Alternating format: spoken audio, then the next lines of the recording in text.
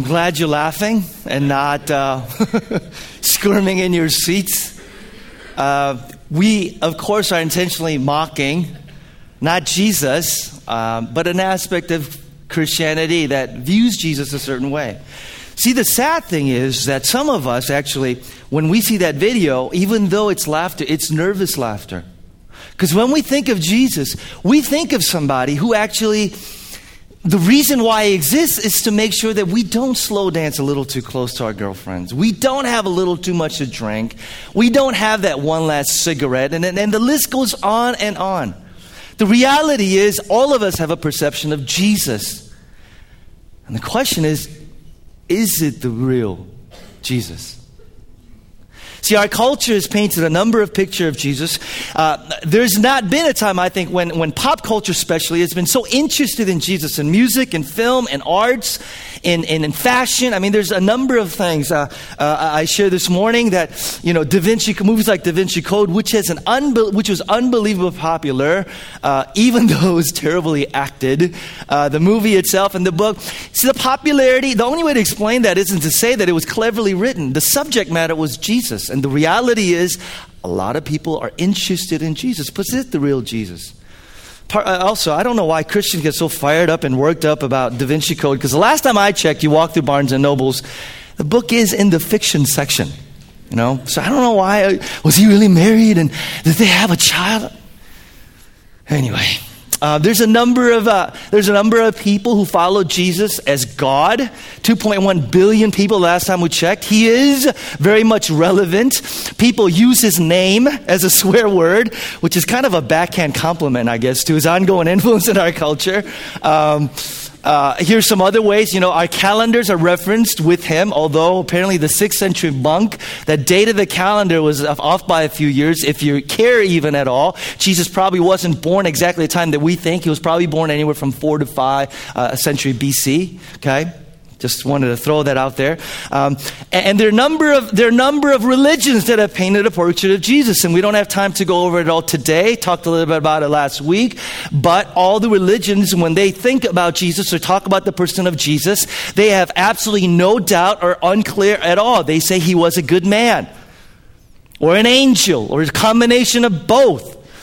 But to claim that Jesus was God, well, that's just ludicrous. Jesus was a good man, a good moral teacher, someone who had some profound things to say, but he wasn't any different from any of the prophets. He wasn't any different from any of the wise men. He wasn't any different from any of these founders that founded the major religions of the world. Which is a problem, though, because there's one thing that Jesus claimed that got him into trouble.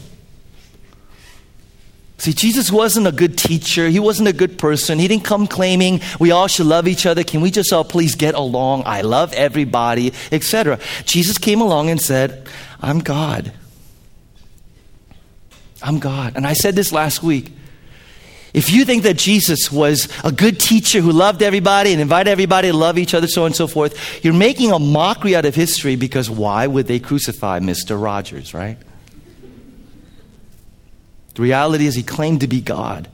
He claimed to be God, and they killed him for it. They killed him for it.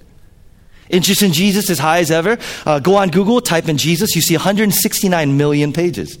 Type in Islam or Muhammad, about 27, 28 million. Same thing with Buddha and Buddhism, 27, 28 million. 169 million. There is an enormous interest in Jesus. But who is he? Who is this Jesus? If there is no Jesus, there is no Christianity. Can I just say that? If there's no Jesus, there's no Christianity.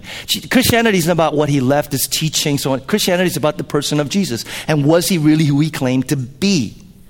Furthermore, if you have the wrong picture of Jesus, you have the wrong picture of Christianity.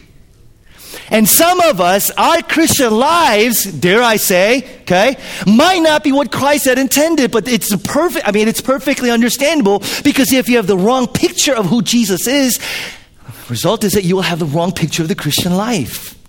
So it's incredibly relevant for us today. Let me make one thing absolutely clear. Jesus did not come as a moral teacher. He didn't come because we were morally clueless and we just wanted to be clued in on some good moral teachings.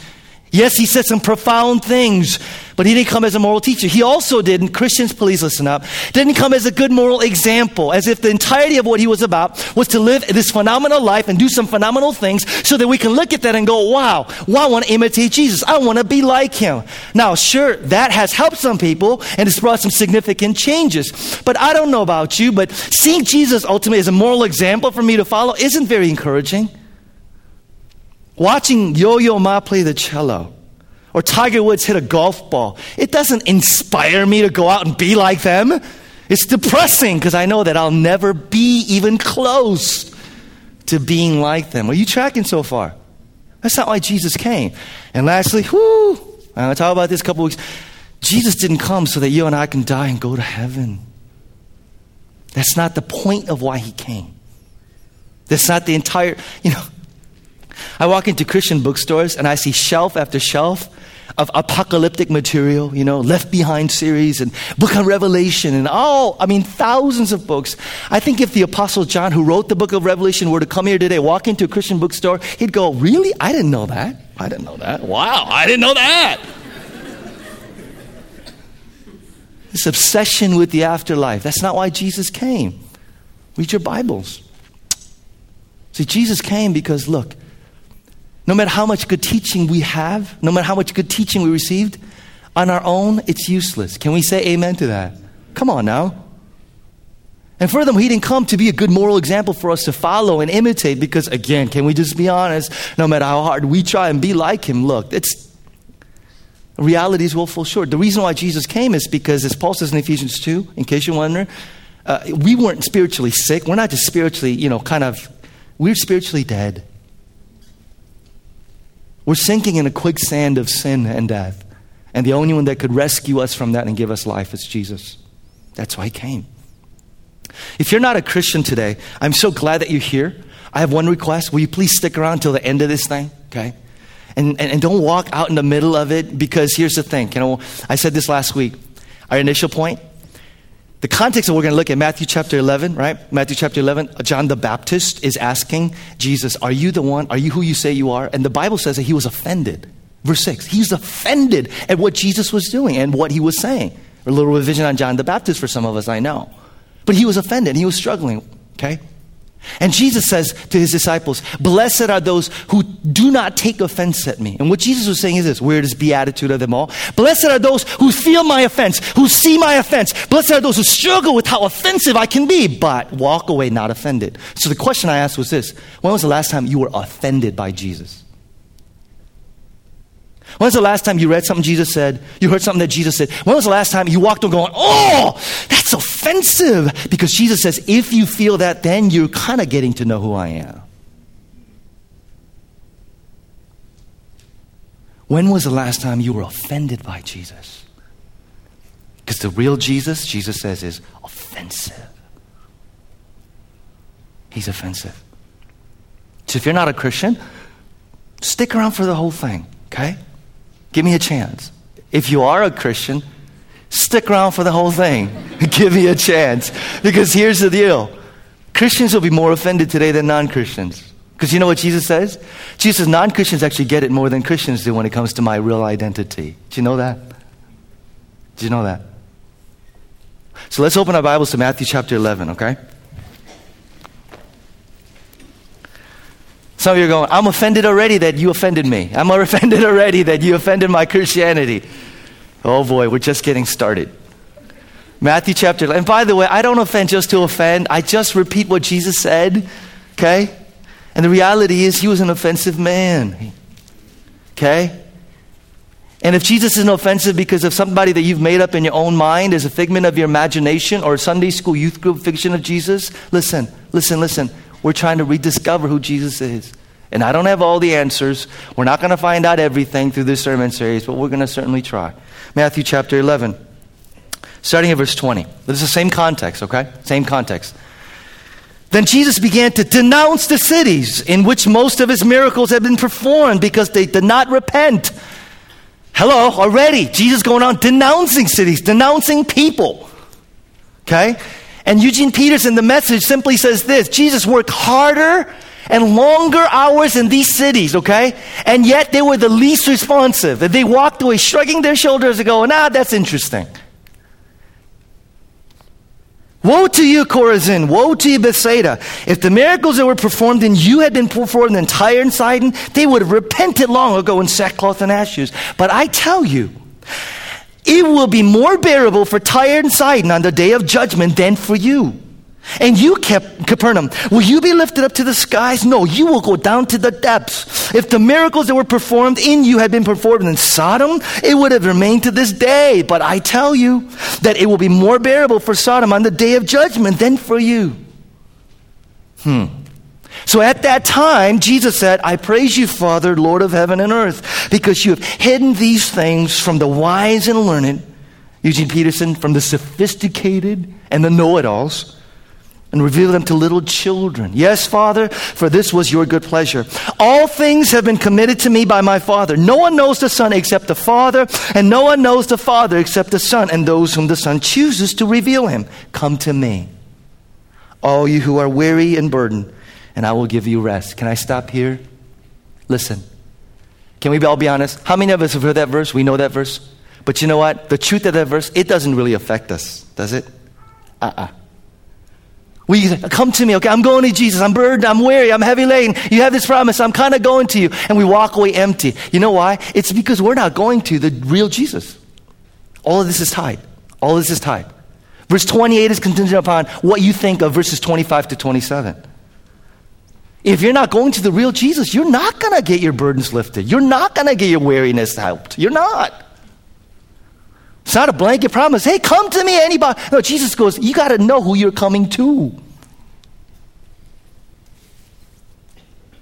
Take my yoke upon you and learn from me, for I am gentle and humble in heart, and you'll find rest for your souls.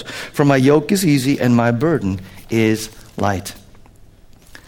Jesus shares this in the context of John struggling with who Jesus is. And here's the contemporary significance. Ready? Let me put it this way. There are many of us who are struggling with the identity of Jesus. There are many of us today who are struggling with who Jesus is. Let me tell you how. We have a general observation, general agreement of Jesus because we grew up hearing about him. We recite the Apostles' Creed. I believe in Jesus Christ, the Son of God. We kind of somewhat know intellectually, maybe in our hearts, think that Jesus is God. But here's the problem. Example. You grew up saying that premarital sex is wrong, that it's sinful, that it's not part of God's will. But here's the problem. You graduate high school, you go to college, and maybe you go to graduate college or in college, and you're working with folks and so on and so forth, and you're exposed to a group of people who think that's absolutely ridiculous. That's ludicrous. Premarital sex is wrong. How regressive are you? Where are you? From like the first century? What? And all of a sudden you're sitting there going, do I really believe that? Why do I believe that? Is that true? Is that true? See how significant this is? And some of you guys, it was your philosophy class in college. You grew up unshakable. Jesus is the Son of God. He's God. He's God. In philosophy class, your professor just ripped into that whole theory of yours and just shredded it. And maybe in class he said, who is dumb enough to believe this? Will you stand up? And you just went. And you're thinking, is he really God? Is he who he says he is? For some of us. Our boats are rocked because we're going through a hard time, or you went through a hard time. Severe trials, painful times. And it shattered your notion of Jesus being this good God, Jesus being this kind God, God being faithful, whatever that means. And all of a sudden you were faced with, is Jesus really God? God, are you really who you are? Are you really who you say you are? Can I believe in you? Can I trust in you? Can I really give you my life? And Jesus gives the answer here in chapter 11 of Matthew. And here's a wonderful thing. Jesus, to those who ask honestly, doesn't go, foolish. How foolish? How many times do I have to when will you learn? You know what Jesus? He says, welcome questions. Come on, ask. Come on, ask me if I'm really who I am. Come on, ask. And Jesus didn't shy away from it. Jesus didn't shy away from it. And he does the same thing here. He tells John the question, are you really who you are? Okay? And here's the crux of this passage. Crux of this passage is verse 27. Today, I need you to have your Bibles open with you because I need you to follow along with me. A little content heavy, a little heady this morning, but I promise you there'll be lots of application in the middle of it, okay? The crux of this passage is verse 27. Will you say this with me together? Ready? All things have been committed to me by my Father.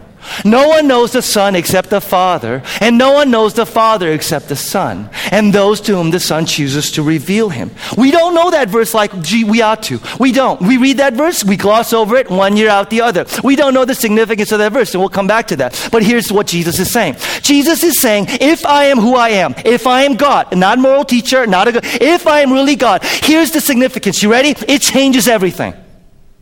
If I'm who I say I am, if I'm God, here's the thing. Your relationship with me has to be all-consuming. Here's the thing. If I'm Jesus, I'm who I say I am, there's no limitations to our commitments. If I'm who I am, you are to change the entire structure of your life, foundation of your life, and I have to be at the center of that. If I'm who I am, there's no compartmentalization. My Christian life here, Jesus here, no, I overwhelm all of it. If I'm who I say I am, I have given you everything, but here's the thing. I could demand anything. If I'm who I am, I can say things like this. Your love for me has to be so great that your love for anybody else compared to it is like hating them. Jesus, if I'm who I am, your love for me has to be so great that you're willing to pluck out your eye and cut off your hand because you don't want anything to stand in the way. Are you hearing? Are you listening? Is what Jesus is saying. If I'm who I am, your relationship with me has no limitations. If I'm who I am, I get all of you. All of you. Because I've given you all of me. But we'll tease that out a little bit more. But let me tell you right now, that's why people are offended. If you don't know the real Jesus, you're in control of your life. You get to do your thing. And Jesus is sort of like vitamin C, a little supplement. I need a little pick-me-up. I need some Jesus. I need some of that. Or my wife's a physician, flu season. Jesus is like a vaccination for some of us, you know? Get a little bit of it so that we don't catch the real thing. We get a little bit of Jesus, but I don't want the real thing. I don't want it. No, just a little bit of it. And Jesus says, then you don't know who I am. You don't know who I am. And we go, how can he say that? The audacity of Jesus. How can you say that? And Jesus' answer is simple. Well, you can question me and doubt me if I was a good moral teacher. You can question me and doubt me if I was something. He said, but if I'm God and I'm who I say I am, your relationship with me, entirely different. Jesus says this at that time. Will you notice? Verse 25, okay? It says at that time. In other words, there was something going on. There was something going on that prompted Jesus to say this to a group of people that were listening. And here's the insight. You guys ready? Jesus doesn't say, I'm God, believe it, period. You know? See, when non-Christians go to you and say, why should I believe that Jesus is God? And you go, well, just because. They go, what? They have the right to go, that's stupid. Because Jesus never said, believe in me, that's it, I'm God.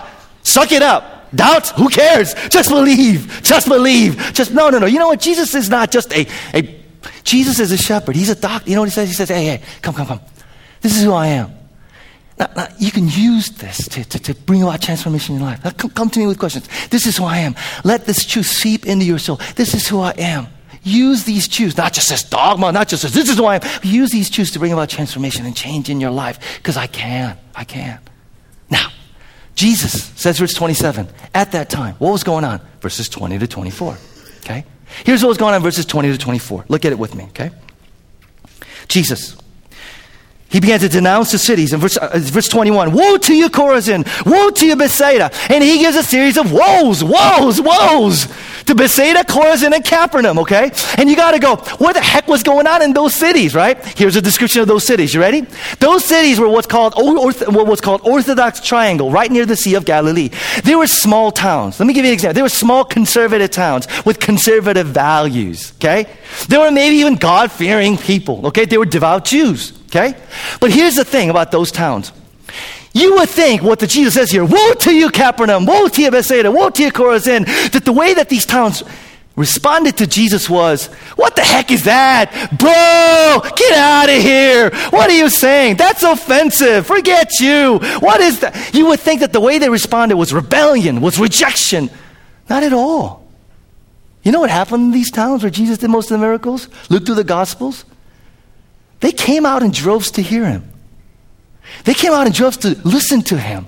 They admired him. They said, whoa, that's pretty darn cool. Look at that. Wow, that's some profound stuff.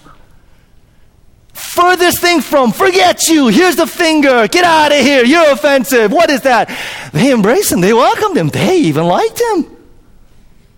I did that for 2 reasons, the Bible says. Look to the Gospels. 2 reasons. Number 1, they loved his teaching. They were amazed at his teaching, the Bible says. Jesus taught and they said, whoa, we've never heard teaching like this. Translation, that inspired me. That was a phenomenal sermon. Yo, you got to come check it out. That was an inspirational thing. I want to be like that. I want to do that. Boy, I really want to change. I want to be what Jesus was talking about. And they came out in droves, loved his teaching, inspired by his teaching, loved his sermons, brought their friends. Secondly, they were awed by his miracles.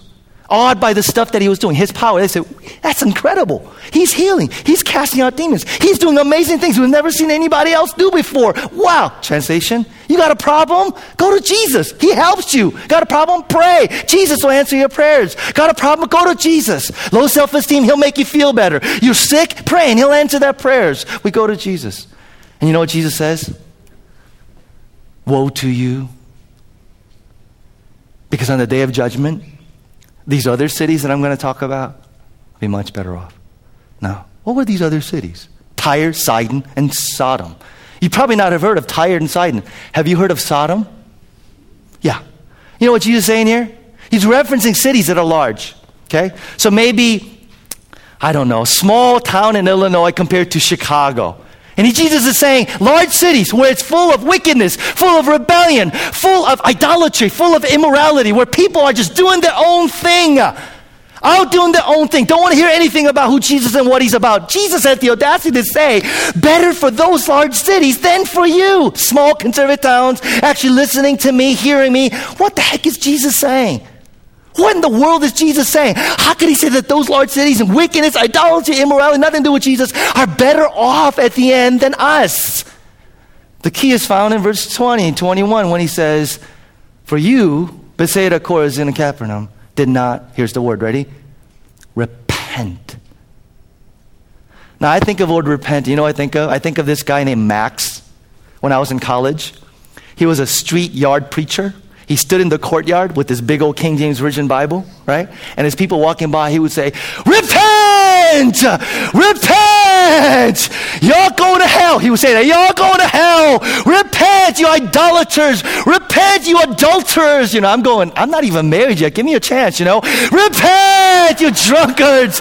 Repent. When we think of the word repent, we're like, here's what we think of when we hear the word repent. You know what we think of? Number 1, some of us that grew up in church, we think of repent as in like emotionally feeling bad. Oh, I feel so bad. I shouldn't have done that. I did it again. Jesus, I repent of my sin. I don't want to mock anybody, but I'm just saying that's me, right? Repent. I'm repenting of my sins. And so we think of repentance as feeling bad about what we're doing, feeling bad about what we've done, right? And wanting to change. That's not repentance. So let's think of repentance as this. Having been in church, repentance, the Greek word is metanoia. You know, these youth pastors throw out these words, right? Metanoia, that means stop whatever you're doing, turn around and just go the other way. Dude, I want to go, dude, I've tried like 1,000 times. Like I've stopped, I've turned around, I've checked. Problem is, I don't have what it takes. Anybody with me? Repentance. Just stop whatever you're doing. I'm going, I can't stop whatever I'm doing. That's why I need Jesus.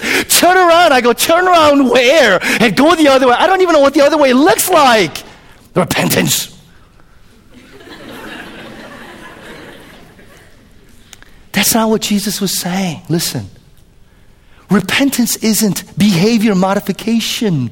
Repentance isn't feeling bad for what you've done. Repentance is much deeper than that. Here's what I mean. It doesn't matter how much you repent by feeling bad for yourselves and wanting to change. Unless you deal with what's underneath that, you're never going to fully repent. Are you tracking?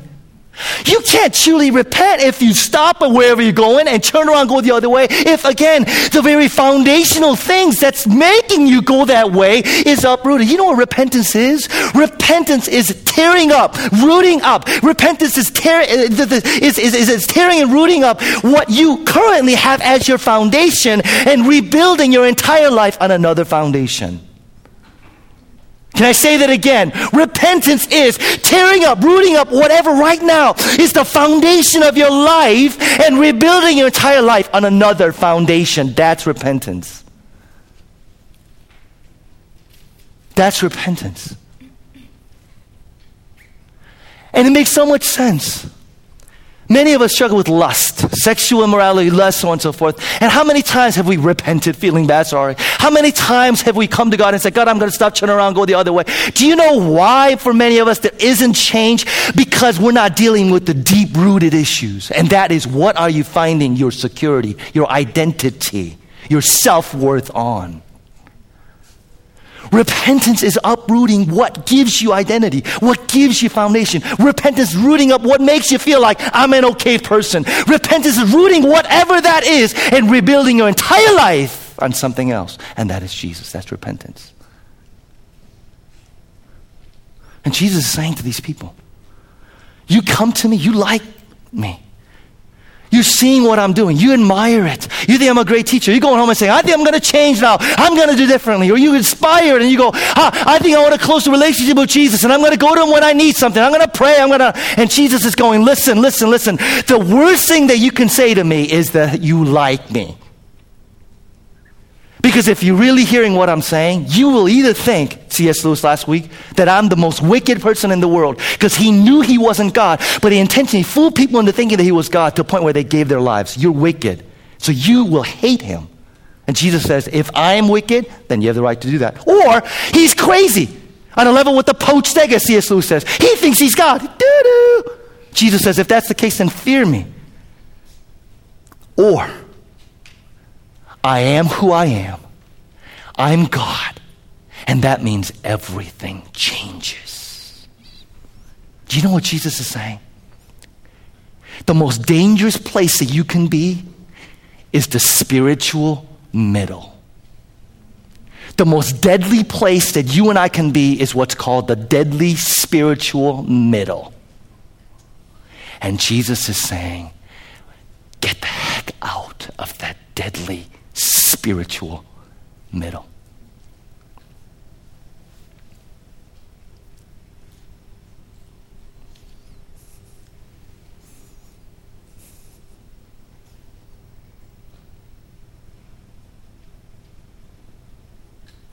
Are you in that deadly spiritual middle? Yeah, Jesus, he's my Savior, I'm going to heaven.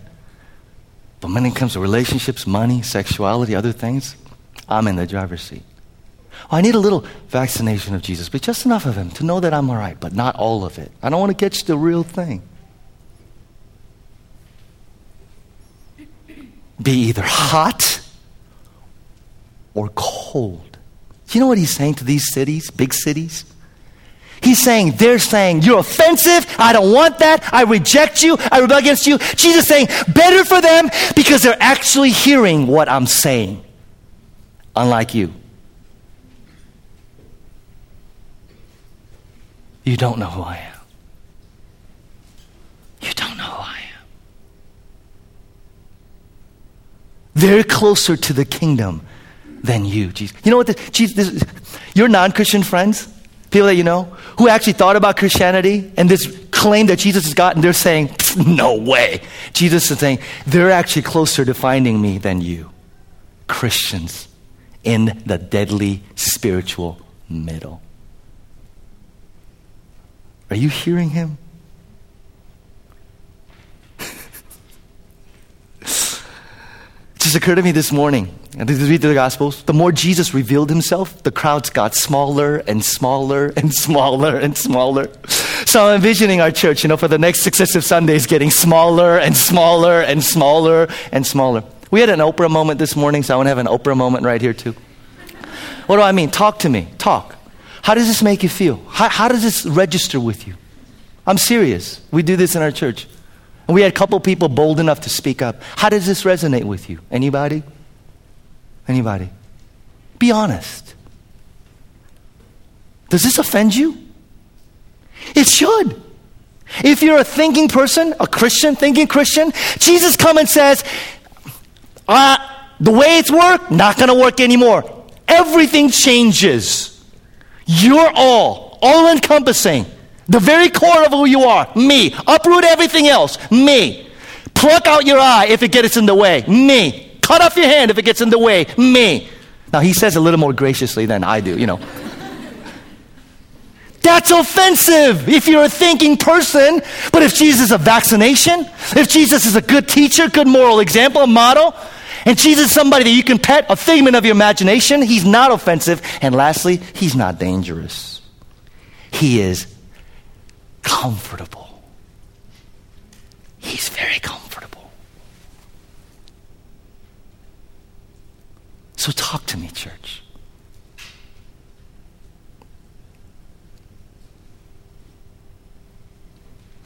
I know, it kind of makes me scared. Thank you. Thank you. Well, you guys are actually hearing what I'm saying then. It scares me to death too. It does. Because you got to go, well, what the... Do you realize that and I put this in quotes, the mainstream evangelical Christian subculture that we grow up in? Man, what's it done to us? What has it done to us? Is it any wonder that the non-believing world looked at us and says, why the heck should I be wanting that? Stand for something. Live for something, man. Be radical for something. Anybody else?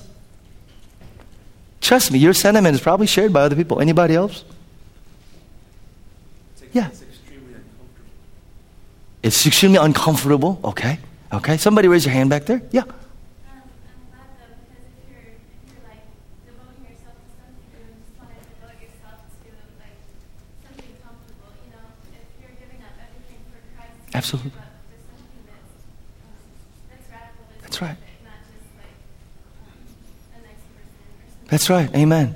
Apostle Paul, 1 Corinthians. If Jesus is not who he says he is, then we're the biggest fools that have ever lived. We are to be pitied more than all men. To which I go, amen, Paul. You get it. Yeah, he kind of got it, I think. My guess. He kind of got the whole Christian life thing, He's up there going, I've been flogged. I've been shipwrecked. What the heck have you gone through, Peter? Anybody else? Yes. I'm afraid that he's going to take me somewhere I don't want to go. Oh, this is so good.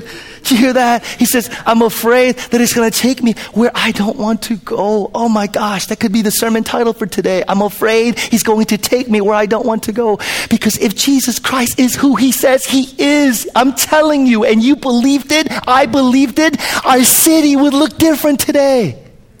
Because our lives would look different today. We would be radically different people if we really believed who he says he is. But it hasn't made a dent. I warned you it was going to be offensive today. It hasn't made a dent. The Jesus we think of is the Jesus of our own making. He's not the Lion of Judah. He's a little cub.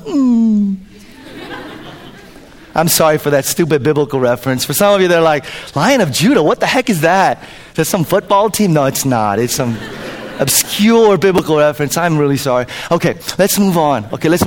Because if this was bad, wait till you get to the next part. Okay? Because we're going to actually look at the claim of Jesus in verse 27. And I'm telling you, this verse will come alive to you. Because look at verse 27. Okay? Verse 27. He says, all things have been committed to me. By the way, this is the crux of this passage today. By my Father. No one knows the Son except the Father, and no one knows the Father except the Son, and those to whom the Son chooses to reveal him. To which you go, okay, let's move on. No, stop for a moment. Because what Jesus says here, nobody has ever uttered ever in the history of mankind. And this right here is the key that unlocks our Christian life. Listen. First of all, what does Jesus say? Jesus says, no one knows the Father but the Son, right? To which if you're thinking again, you're reading, you go, wait, you're contradicting yourself, Jesus, because you said that we could all get to know the Father and we should know the Father and you'll let us get to know the Father. Now you're saying no one's going to know the Father except me? No, the key is what he says in the beginning of the verse where he says all things. All things, everything. And the context of that passage, he's talking about knowledge. He's talking about revelation. In other words, what Jesus is saying there is this. Nobody knows the Father. Nobody knows God like I do. I'm the only one that knows everything there's to know about him. There's nothing about God the Father that I don't know. Nobody knows God like I do. All there is to know about him, I know. If he had weight, I would know how much he weighs. If he had height, I would know how tall he is. There's nobody that knows the Father like me. To which we go, all right, that's kind of impressive, but you know what, Peter? Other people have made that claim. Matter of fact, that's exactly the reason why I'm not a Christian, see? That's exclusive. That's narrow. How could he claim? What about Muhammad? What about Buddha? What about all these other religious leaders that have founded these phenomenal religions? They all claim to know God. They all claim they had a knowledge of God. So Jesus, Christianity, I'm the only way to in their life. Right, exclusive. It would be possibly if that's all Jesus said, but then he said something else in that verse. Did you notice? He not only said, nobody knows the Father like me, but he said, nobody knows me but God. Think. Jesus saying, nobody's smart enough to know me unless you're the smartest person in the world. And the only one I checked, God. Nobody's deep enough, profound enough to know me, all of me, unless you're eternal, you're infinite. Unless you don't have a beginning. And the last time I checked, only one person. That's God. Nobody is wise enough to know me. Nobody's eternal enough to know me. Nobody can comprehend me unless you're the beginningless creator. And oh, by the way, God fits that bill. And he is the only one that can know me. You know what Jesus is doing? He's literally saying, I'm God. I'm God. He's putting himself on par with God. Nobody gets me. I'm too deep for anybody else unless you're God.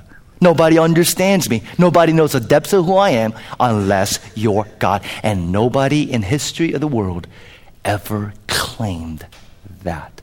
That's why, if you're not a Christian today, I said this last week, if that's the claim that Jesus makes, he's either right or wrong. But don't accuse him of being narrow-minded. Are you tracking so far? He's either right or wrong. Tiger Woods says, sorry of sports analogy, I'm the greatest golfer in the world. There is no one parallel to me. You could either say, Tiger, you're full of it, you're wrong. Or Tiger, you're right. But nobody goes up to Tiger Woods and says, that's very narrow-minded of you. You're being incredibly exclusive. I'll accuse him of being right or you're wrong. But that's not being narrow. Last week, cancer. Somebody develops a cure for cancer, right? And you could say, if anybody wants to live, I have the cure. Again, you go and say, you're either right or you're full of it, you're wrong. But how ludicrous is to go up to that person and going, you're being very narrow-minded. If Jesus is, if what he says is true, listen, this is the crux of what this passage is saying. Jesus is saying, I am God. If that's true, do you know what this means? He says, repent. What does it mean? He says, I need to become your all-absorbing center. If I am who I am, Christian, are you listening? I'm the reason why you get up in the morning. If I am who I am, I give you reason to live. If I am who I am, your love for me has to be so great that no other love can compare. If I am who I am, I demand all because I've given you all. If I am who I am, I become the foundation upon which your identity, your security, your self-worth, and all that is built. If I am who I am, you don't get to choose and say, I have this much relationship with you. It's all-consuming. If I am who I am, it's limitless in your commitment. If I am who I am, I can't say to you, go there and you'll go. If I am who I am, I can't say to you, give that to me and you'll give it to me. If I am who I say I dictate where your life goes. If I am who I am. Do you see what Jesus is saying? Do you see what Jesus is saying?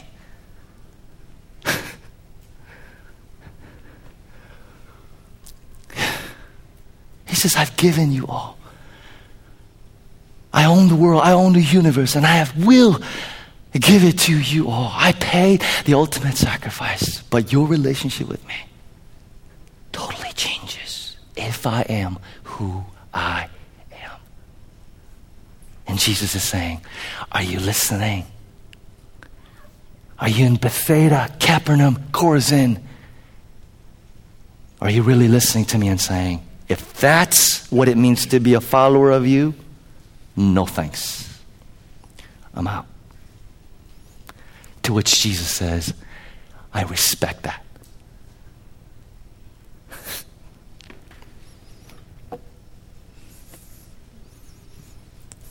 Is this hard? Is this hard? It is for me. It's hard for me because I'm just like you. I'm just like you.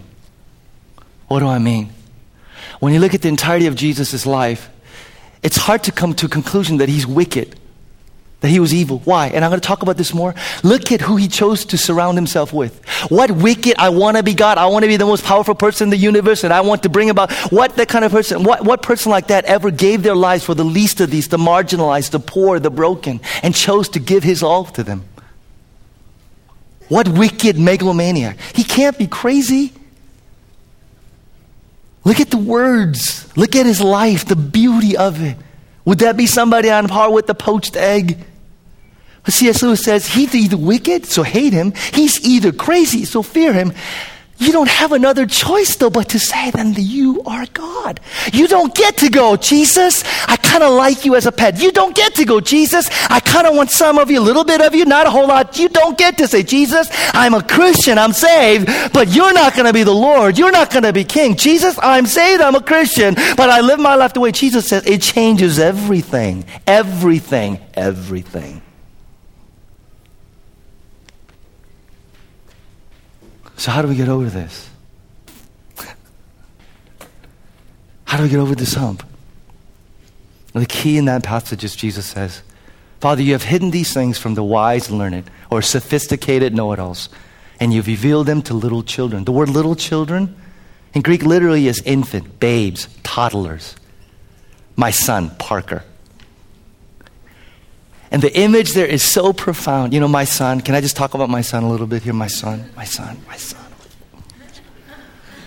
Jenny and I, when he was learning how to talk, and sort of show affection, to say that we want to hold you, hold me, we weren't going to go say, Parker, now listen, he's a year old, right? Or a year and a half. He's Parker, if you want to be held, you say, Daddy, will you hold me?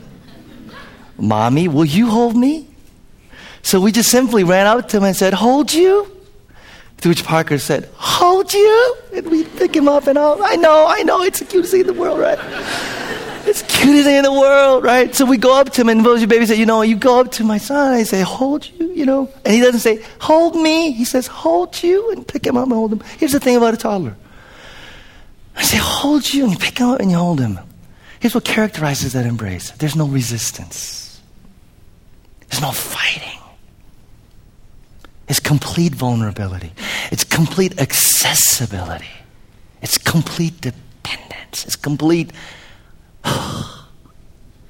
limp in your arms. You know what Jesus is saying? Unless you're a child spiritually, you'll never be able to embrace the cross. Here's the reason why. The cross is offensive. Because the cross comes along and says, you didn't just need a good teacher. You didn't just need a good example. The cross says, you're so weak, you're so blind, you're so lost, that nothing but the Savior of the world coming down and dying for you and embracing you and loving you and holding you. Nothing but that could have saved you. Nothing. Nothing. Remember I shared last week? You buy a book called How to Start Conversation and Make Friends. Try giving that to one of your friends. I'll be like, what is this? Happy birthday. How to make conversation, make what? Some gifts can only be received when you're willing to acknowledge that you have a need. The cross comes along and says, you have a need. And unless you're willing to say, Daddy, hold you, you can't experience His grace. But here's the other flip side of that. Not only humble yourself to receive, but also be lifted up and see the value that you have. I said this last week. Do you know why when somebody says, look, somebody comes up and says, I love you, and we listen to those words like, I love you. the words don't mean anything unless it's coming from somebody from whom it gives meaning. Somebody that you like or you don't like, you don't admire, you don't respect. Somebody actually you don't choose not to do something with, comes to you and says, I love you. And you go, well, you do? But somebody who loves you, who you admire, who you love, who you respect, somebody who you would give your life for, somebody who you give your entire thing for because that person is that beautiful in your eyes, when that person comes and says to you, I love you. Do you know why our hearts are not transformed when we hear the words, Jesus loves you? It all depends on who the words are coming from. He loved you like that. Like that. He loved you by giving his all. And that God comes and says, what is it I could possibly not give to you? You are that precious, that valuable to me. Christians, some of us, can I say this morning? You know why you're so tired and so anxious and worried? Because you have a syndrome called know-it-allness. Know-it-allness. I know. God, I know I should be married right now. Why am I not married? Look at this. This is fun. Why am I not married? Why do I not have somebody? I know I should be. God, why am I not in that job? Why am I not in that career? Why am I not getting the things that I know what exactly my life should be like? And you're tired and you're worried. And God comes along and says, let go of your know-it-all burden and rest. And rest. For some of you, you're angry at God. Again, know-it-all. I know how that person should have responded to me, and I'm angry because that person didn't respond the way I wanted them to. God, I know exactly what should have happened in that situation, and it didn't. You didn't come through. Now I'm angry, and God comes along to you and says, become a child. Lay down your burden of I know it allness. Do you know who the one that invites you is?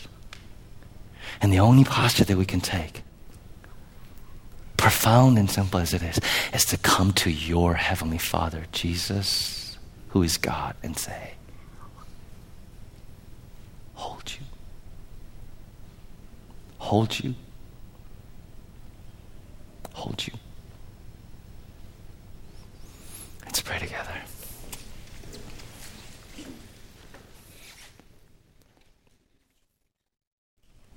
If you're not a Christian here this morning,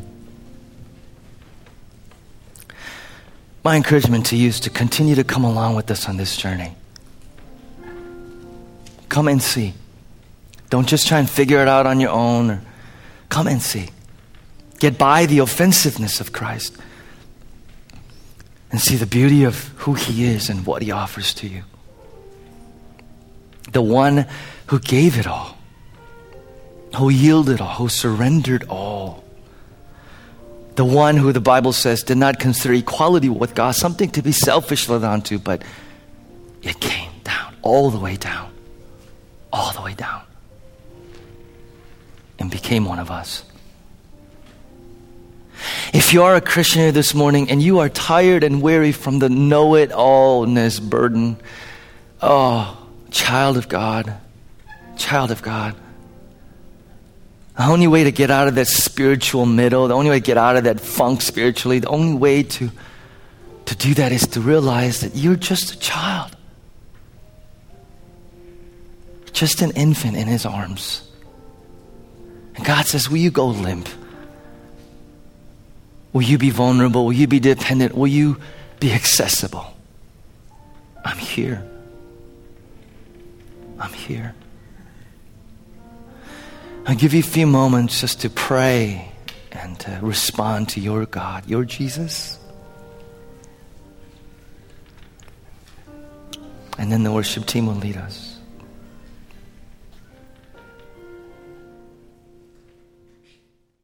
Before we end today, I wanted to spend a moment praying for those of us vulnerable enough this morning to say, I'm tired, I'm weary, Peter, from carrying the burden of know-it-allness. And there are areas in your life you need to release, let go, allow God to be God. If that is you this morning, we want to pray for you together as a church. So I'm going to ask you to stand. Just stand from where you're at. I'm not going to ask you to come forward. Just stand. Stand from where you're at. We want to pray for you and pray with you. Okay? Come on, don't wait. Stand up. Stand up. If you need some prayer, stand up from where you are and say, Peter, pray. Church, pray. Because I'm tired from carrying this burden. I need to let God be God. I need to see Jesus as He is. Stand, continue to stand from where you're at. Continue to stand from where you're at. I want to pray for you and pray with you. Okay. You know what? If I could ask for those of you that are standing next to these folks, will you, or behind or front of, will you stand and put your hands as you can on these folks right now? Stand up around them. Be the church. Be the church. Be the hands of Christ. Be the mouth of Christ. Be the church. Put your arms around them. Put your arms around them and put your hand on them. And begin to pray for them. Pray. Lift up your prayer right now. Right now. That they would release and let go of their burden. They would release and let go of their wrestling. They would see Jesus as He is. Pray that they would see Him as sovereign. Pray that they would see Him as Lord, as King. Pray that whatever the burden, whatever the know-it-all burden is, that will relinquish them to the Lord. Pray for your friend. Pray for your brother. Pray for your sister. Hallelujah. Father, we lift up, Lord God, our brothers and our sisters unto you, Jesus. We lift them up, God.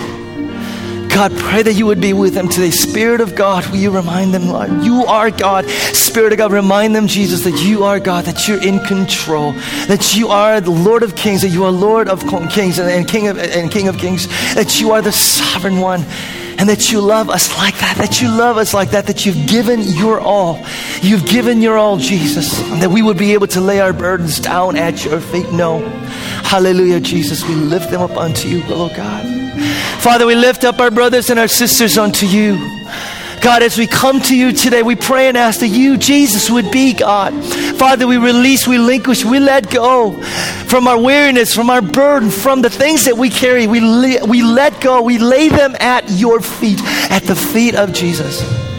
And we declare that you are God and that we are not. We declare that you are sovereign and that we are not. We declare that you know it all and that we do not. And that we can rest in that truth of knowing who you are. Jesus, we lift up all of our brothers and our sisters unto you. Carry them, carry them, carry them. Church, can we all stand together? Let's all stand together as we close. Let's close in this song. Respond to this song. Send like this. If you need to go, go. If you want to come forward and pray in front of the altar, in front of the cross, you can do that. Remain in your seat. And ask the worship team to play for about 5 more minutes, okay? So in respect for the folks that are here, if you need to leave, will you leave quietly? Okay? Leave quietly. Pick up our journey next week.